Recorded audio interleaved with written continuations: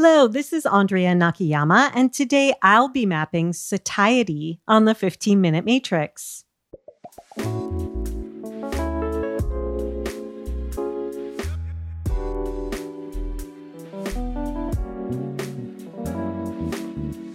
Welcome to the 15-minute matrix. I'm Andrea Nakayama, functional medicine nutritionist, and this is the podcast that brings you bite-sized insights and lessons on the clinical relevance of the functional nutrition matrix, the most important tool in functional medicine and functional nutrition. The matrix is so important not only because it invites us to stop and assess, but also because it reminds us of three very important factors in our care, our recommendations, and our clinical outcomes. Everything is connected, we are all unique, and all things matter.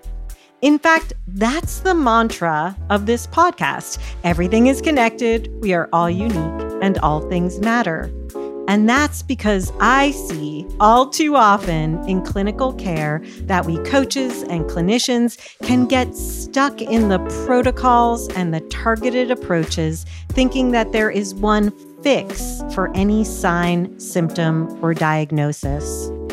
In the realm of chronic care, this is unfortunately rarely ever the case. The situations we are often experiencing in our care are multifactorial, and it's our responsibility to step back, assess, and determine our best next steps of care appropriate for the individual and their confluence of concerns. That's why every so often I like to hop on the podcast with a solo episode with a topic that has piqued my own interests, a topic that I imagine you're curious about as well. You can find links to my previous solo episodes in the show notes at 15minutematrix.com, along with today's topic of satiety mapped on a downloadable matrix to look at as you listen. And remember that everything is connected, we are all unique, and all things do indeed matter. Before I dive in, a couple of things I want to share. First, this is going to be a 2-part episode on satiety, with the second part released in the new year. Satiety is more complex than you might think, and there's plenty for us to consider in this first part. Second, you may have noticed that through summer, we only released 1 episode per week to give the team a little break. We'll be returning to our tried and true 2 episodes a week from today onward. Now, let's dive in.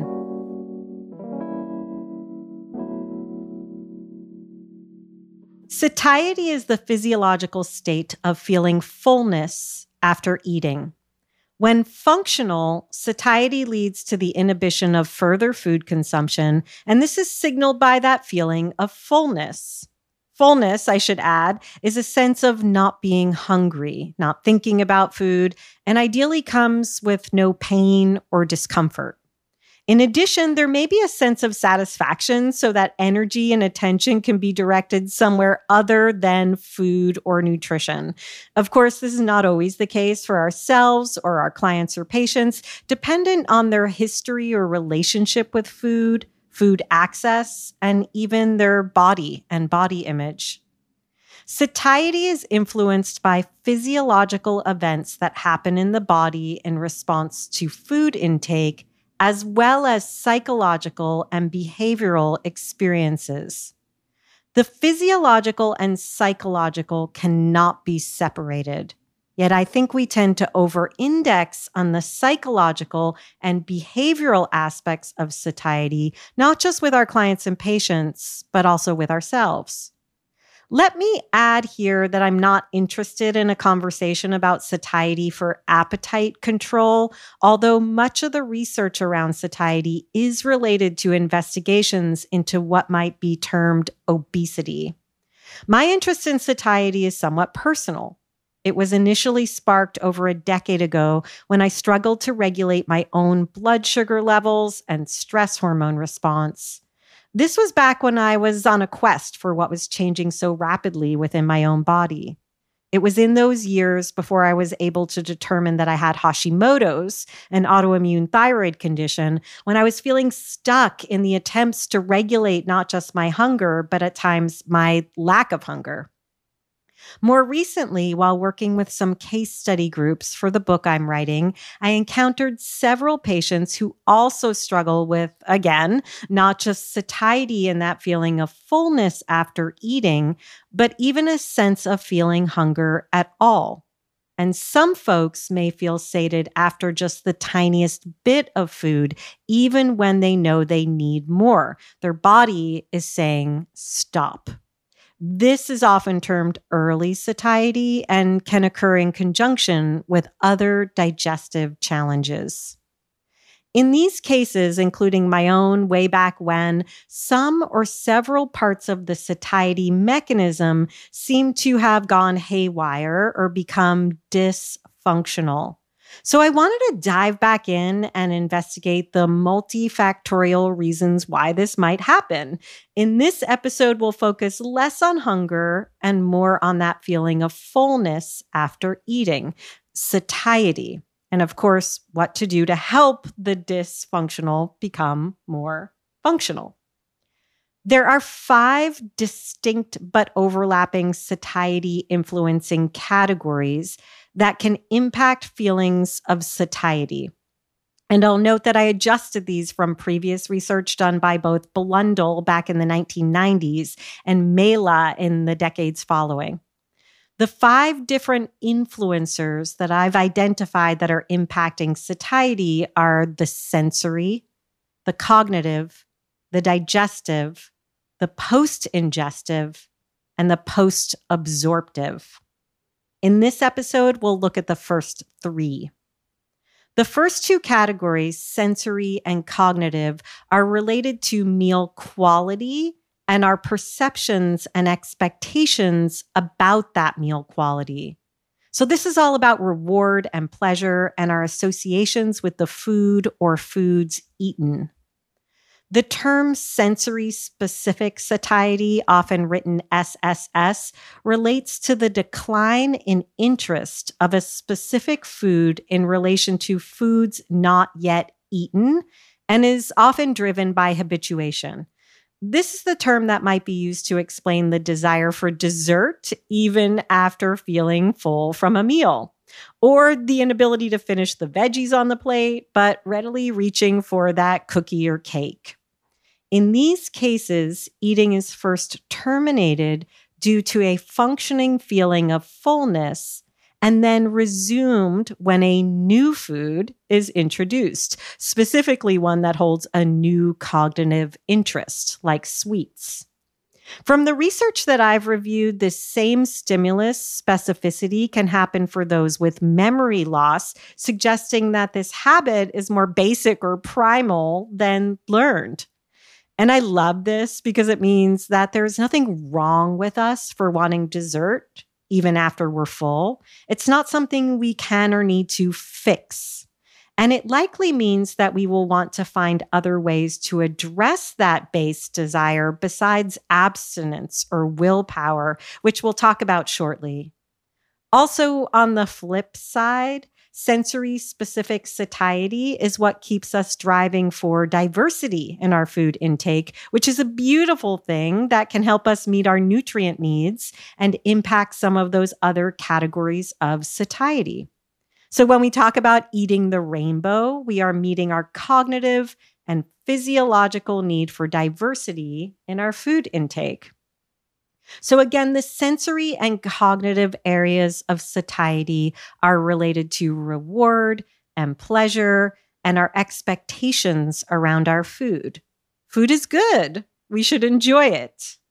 And that, in fact, would be my number 1 recommendation for addressing issues with satiety that are seated more in this area. Enjoy your food. Savor it. This is a great place for health history and intake questions surrounding meals, hunger, and satiety, as well as inquiry into what kinds of snacks or treats are readily available for themselves or others. I've worked with many clients who cannot have those foods in the house without consuming them, even when they don't seem appealing at the time of purchase. So in order to practice our crowd out principles, we may need to assess and address what's available during that habituated time that we seek a sweet. And crowding out may really be a key practice for our clients and patients. If we know that they are habituated to want sweetness on the tongue after eating a meal, despite how full they may feel, what can we work to have on hand to address the desire without necessarily impeding other health efforts like balanced blood sugar and hormone or anti-inflammatory endeavors? And this brings us to our third satiety influencer, which is seated in the digestive system and which dovetails with the cognitive because we're still talking about signals sent to the brain. Whereas before we were talking about quality and diversity of the food, this is where we get into the discussions of quantity and timing. And quantity isn't about portion control. From a functional perspective, and when we're talking about satiety, we are speaking about the heart of the matter, which of course is the health and function of the gut.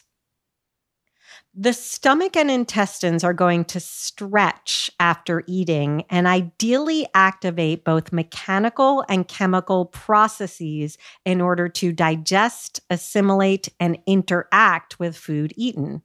And many of the signals of fullness that travel to the brain to tell us that we're done eating emanate from the gut. You can probably guess where I'm going with this because we all know how important gut health is. Ghrelin, often termed the hunger hormone and a key player in our gut-brain axis, particularly when it comes to hunger and satiety, is released from the stomach and plays a role in both motility, or the movement of food through the GI, and the integrity of the mucosal tissue. Disruptions in ghrelin production has a well-studied relationship to functional GI disorders like IBS. There are actually two types of ghrelin, making it a two-way street. It can increase appetite and it can decrease appetite. It can increase motility and gastric emptying, and it can decrease gastric motility and emptying. It can increase insulin sensitivity and receptivity, and it can decrease insulin sensitivity and receptivity. Some factors that are known to support ghrelin regulation are fasting, vagal nerve stimulation, estrogen, glucagon, and cholecystokinin, which is one of the other factors that impacts our satiety. Cholecystokinin, or CCK, is a gut peptide hormone. To back us up here, when we eat, the contents of our food and nutrients accumulate in the stomach. The majority of those nutrients travel onto the small intestines, where they should trigger a number of physiological responses, including the release of peptides and transmitters that travel from the gut to the brain to signal satiety. CCK is one of those peptides. PYY, or peptide YY, and GLP-1, or glucagon-like peptide 1, are other gut-induced peptides associated with satiety. CCK is found in both the brain and the gut, and there are receptors for the peptides throughout, in the pancreas and gallbladder, in the vagus nerve, and in several areas of the brain. Fat and protein are the biggest stimulators of CCK production in the gut, and that production stimulates actions of the gallbladder and again signals the brain to indicate fullness and satiety. A final note here about the digestive piece of our satiety puzzle is that the gut microbiota and imbalances in quality and diversity therein can impact the production and secretion of these gut peptides, not to mention impeding the effective communication highway between the gut and the brain. This means that microbiome health becomes another route to addressing issues of satiety. I'll be returning in a follow-up episode, part 2 of Mapping Satiety, to discuss the post-ingestive and post-absorptive influencers of satiety. Of course, this will also be impacted by gut health and function, and that's when we'll discuss glucose, insulin, oxidation, amino acids, and leptin, to name a few factors. In the meantime, in addition to our tactics for food pleasure and crowding out where necessary, our key takeaways from the digestive factors that influence satiety take us back to the mechanical, chemical, structural, and microbial support for the entire system. These are our circles of influence. When we optimize the GI with practices like chewing, optimizing both digestion and absorption from top to bottom as we tackle in full body systems digestive intensive, supporting vagal tone with humming, oming, and gargling, and working to repair gut mucosal and microbial integrity, we actually influence the mechanisms of satiety. As I've been saying lately, it's simple, but not easy. There's a lot to work on in all that I just casually mentioned, but the good news is that it brings us back to the gut, a foundation for so many other health benefits. So when it comes to the food we're eating, the mantras we want to think about are fat, fiber, and protein. And eat the rainbow. This gets our diversity quotient in and activates that ghrelin production. And remember to crowd out what isn't necessary for the body. And when we are thinking about the physiological realm of things, our first order of business is to heal the gut, quote unquote. Again, easier said than done, but it gives us a lot to focus on in our journey to health.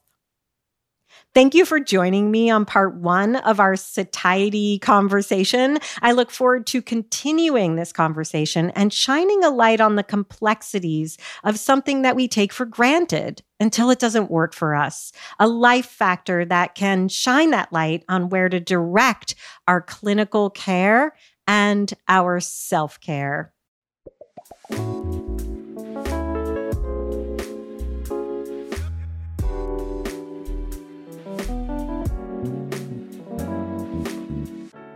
The 15-Minute Matrix is hosted and produced by me, Andrea Nakayama, and the Functional Nutrition Alliance. The podcast is edited and mixed by Brian Paik of Pacific Audio, and special thanks to Alia Hale, Sandra Brower, Pamela Geismar, Evan Hollingsworth, Heidi Kaufman-Lakowitz, Denise Pasquinelli, and Rowan Bradley for their support in making the 15-Minute Matrix possible. You can find episodes on all kinds of topics with many incredible guests at our podcast website, 15minutematrix.com, or wherever you listen to podcasts.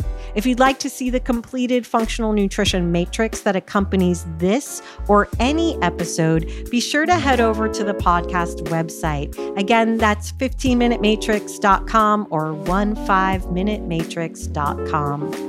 We love when you share our episodes with your friends and colleagues. Leave a review and rate the show. That helps us to grow our collective message that functional nutrition is the future of healthcare. Also, be sure to follow us on Instagram at Functional Nutrition Alliance, and you can follow me at Andrea Nakayama. And if you or someone you know is interested in becoming a functional nutrition counselor, head over to fxnutrition.com to learn more about our Full Body Systems program. Full Body Systems is our 10-month immersion course where you'll learn the systems-based approach to addressing the root causes of your clients' issues through client education, diet and lifestyle modification. Again, you can always learn more at fxnutrition.com.